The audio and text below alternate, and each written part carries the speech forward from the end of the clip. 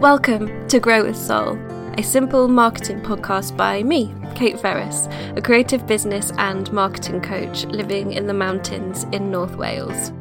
Grow with Soul is for creatives who either have their own business or who dream of having their own business and who want to grow slowly, sustainably and soulfully in their work and in their life.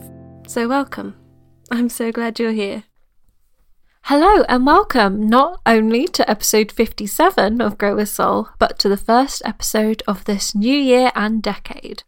I must admit to being, well, not really a New Year junkie, but I do love the New Year energy. Although I'm not under any illusions that the movement of a clock will suddenly make me a different person, I do relish the start of the year as a new clean page and feel empowered to decide what I write on it. I know that not everyone likes to give the new year quite so much magnitude, but for me it is a really powerful reset. So today I thought I would share my review and planning process for starting to define the shape of 2020. This episode also acts as a companion to my end of year review blog post and to my goals, mindsets and word of the year blog post. So I will link both of those in the show notes if you'd like to read them for some context too. So, the first part of my end of year ritual is to do Susanna Conway's Unravel Your Year workbook, which is free to download from her site and should still be available if you're listening to this at the start of January. There are also loads of other free workbooks available that I've seen shared, and I'm sure a quick Pinterest search will also garner some good journaling prompts for you. The reason I like to use the workbook is because it gives me external prompts to think about, and they usually cover things that I wouldn't necessarily consider to think about on my own. So because I tend to tunnel vision into work and business stuff, it's useful to have someone else set prompts that also cover things like friendship and health and home and just other factors that make up the rounded human existence. So it's good to take the wide bird's eye view of your life and see how everything fits together and how you want it to fit together too. As part of the Unravel workbook, I also choose my word of the year. I'm quite sure that you are familiar with the word of the year concept, but for anyone who isn't, it's about picking a word that you want your new year to feel like. Perhaps something you want to bring more of into your life, something that you want to embody, an attitude you want to embrace. This is my third year setting a word of the year. In 2018, I had steer, as I had just started my business and wanted to feel in control and like I was directing the ship. And in 2019, I had fulfillment, as I began the year deep in burnout and wanted to find more balance, life, and fulfillment in my everyday. So this year, my word of the year is powerful.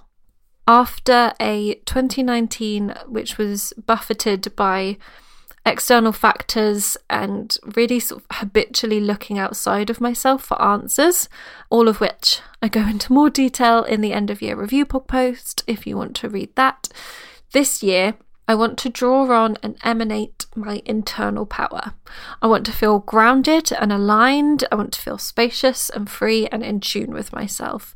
I have this really clear mental picture of a kind of orange light or almost lava of power inside me that's kind of been backed up for a year, and now the levels are slowly rising, and I want to embody that and work from the inside out in all aspects of my life.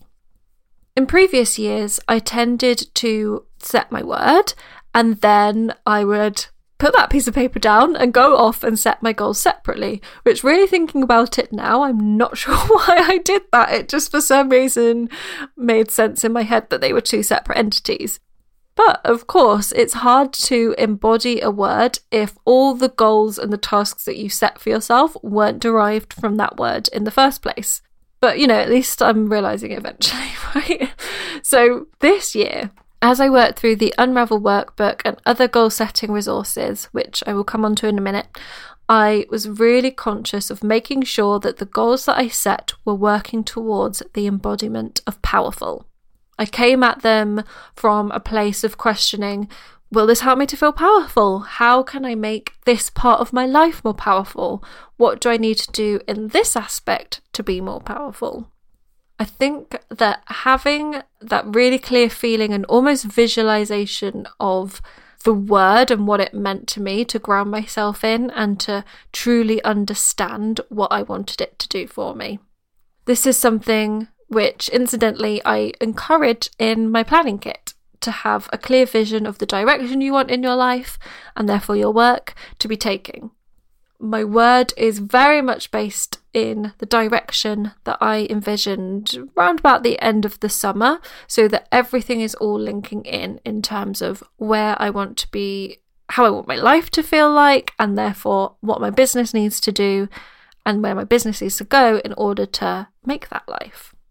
So after reviewing and steeping in the lessons from the old year and having them inevitably spark ideas for the new year, I start to think forwards and start to make the intentions and wishes that I thought about in the workbook into more tangible goals and tasks. So I've taken a two-pronged approach to this year. So there's a really practical approach and a more woo approach. So a big part of feeling powerful for me is connecting with my intuition and working much more from my internal guidance system. And the way that I find most helpful to do this is by using tarot. So I know it won't be for everyone, so just tune out if you don't want to hear about this for 30 seconds. And I also know that tarot has a very mystical side that not everybody loves, myself included. So for me, the cards are just a prop to help me journal and connect to what I really want. So I find that just journaling generally quite difficult, as I'm just too self-conscious about it. I overthink what I'm saying. I kind of imagine this notebook being discovered 100 years from now and people reading stuff into it. I have people over my, imaginary people over my shoulder when I'm doing it. I just can't really write truthfully when I'm just journaling. Whereas using the tarot cards and reading into the meanings and the imagery and writing about the card in a certain way helps me to really circumvent that conscious brain and get down into my subconscious or my intuition. So they're really just a catalyst to get under the surface and find out what I really think or feel about something. So if you are intrigued by tarot, I do recommend Biddy Tarot, which is biddytarot.com, as a very safe, very welcoming, very normal introduction. Her mission is to make tarot more mainstream, so she does approach it in a really matter-of-fact and accessible way. But even if tarot doesn't feel like something you want to do, it might be worth looking up some spreads on a topic, because generally the questions in a tarot spread are just really good prompts to journal on or just think on even without the cards.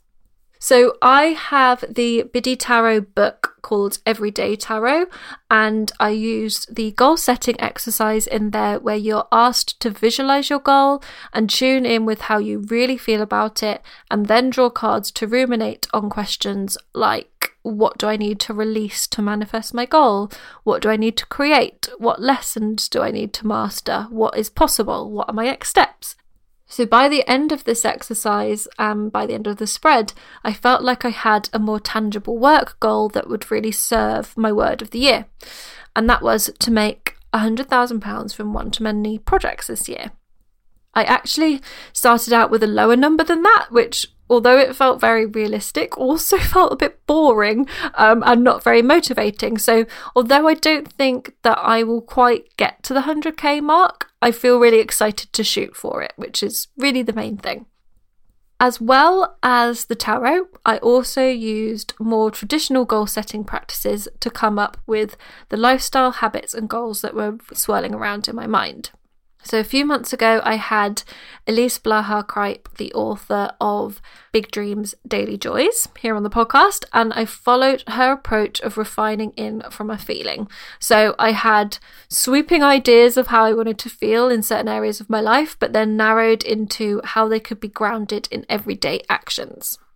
So, for example, the feeling of powerfulness and spaciousness meant that I needed to prioritize time for things that filled me up and connected me to myself.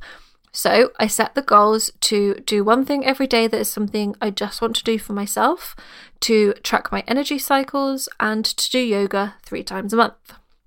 So this all got me to the point where I was ready to write that goals blog post that I mentioned. So I had a list of tangible habits and ideas. I've been over them all several times in different goal setting contexts to make sure that they really felt true. And I had a firm hold on what they meant to me and what I wanted them to do. It felt good, I felt confident, I felt excited, but the thing with goal setting is that it means nothing unless you actually do the work to get to the goal.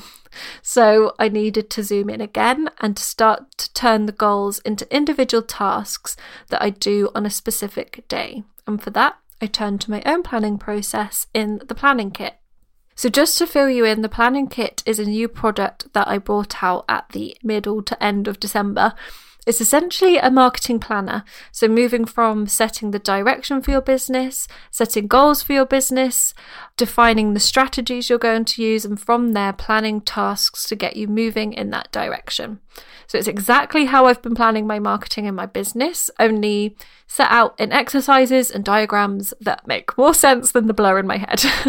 So there are exercises to help you define the strategies you can use, set goals and turn those goals into actions, as well as quarterly, monthly and weekly planning sheets and reflection sheets too.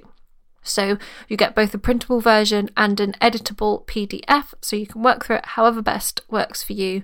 So you find out more about that at simpleandseason.com/theplanning-kit.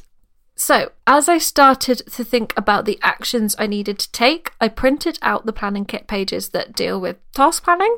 So they were the goal setting hierarchy to brainstorm the actions I could take for each goal, the bringing it together grid where I got clear on what strategy was best suited to each goal and the key tasks that will contribute to it, and the Venn diagram where I analysed which of the tasks I'd listed were most efficient in that they contributed to more than one goal and therefore that I could prioritise. So finally, I filled out the quarterly and monthly planning sheets so I was really clear on what my focuses are in the immediate term and what action steps are happening first and which ones I can stop thinking about and having in my head because I know they're not happening till later in the quarter. So I only plan to this level of detail really month to month and quarter to quarter because just too much shifts and changes to plan further ahead than that.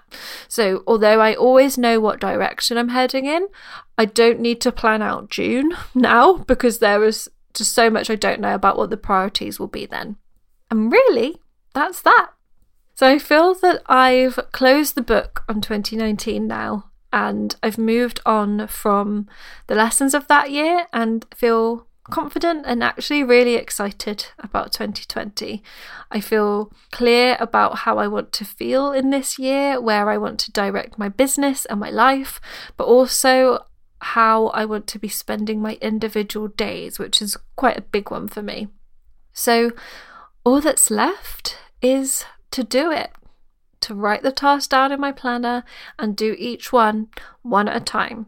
There's no magic, there's no secret trick, there's just working through it all brick by brick. So I hope you'll continue to join me as I do, but much more than that, I hope that you can start laying your own bricks alongside me too. As always, any links that I mentioned will be on my website at simpleandseason.com/podcast, and you can find me on Instagram at simpleandseason. If you think you have a friend who would really enjoy this episode, then please do send them a link and share where you're listening online too. And until next time, I hope you grow with soul.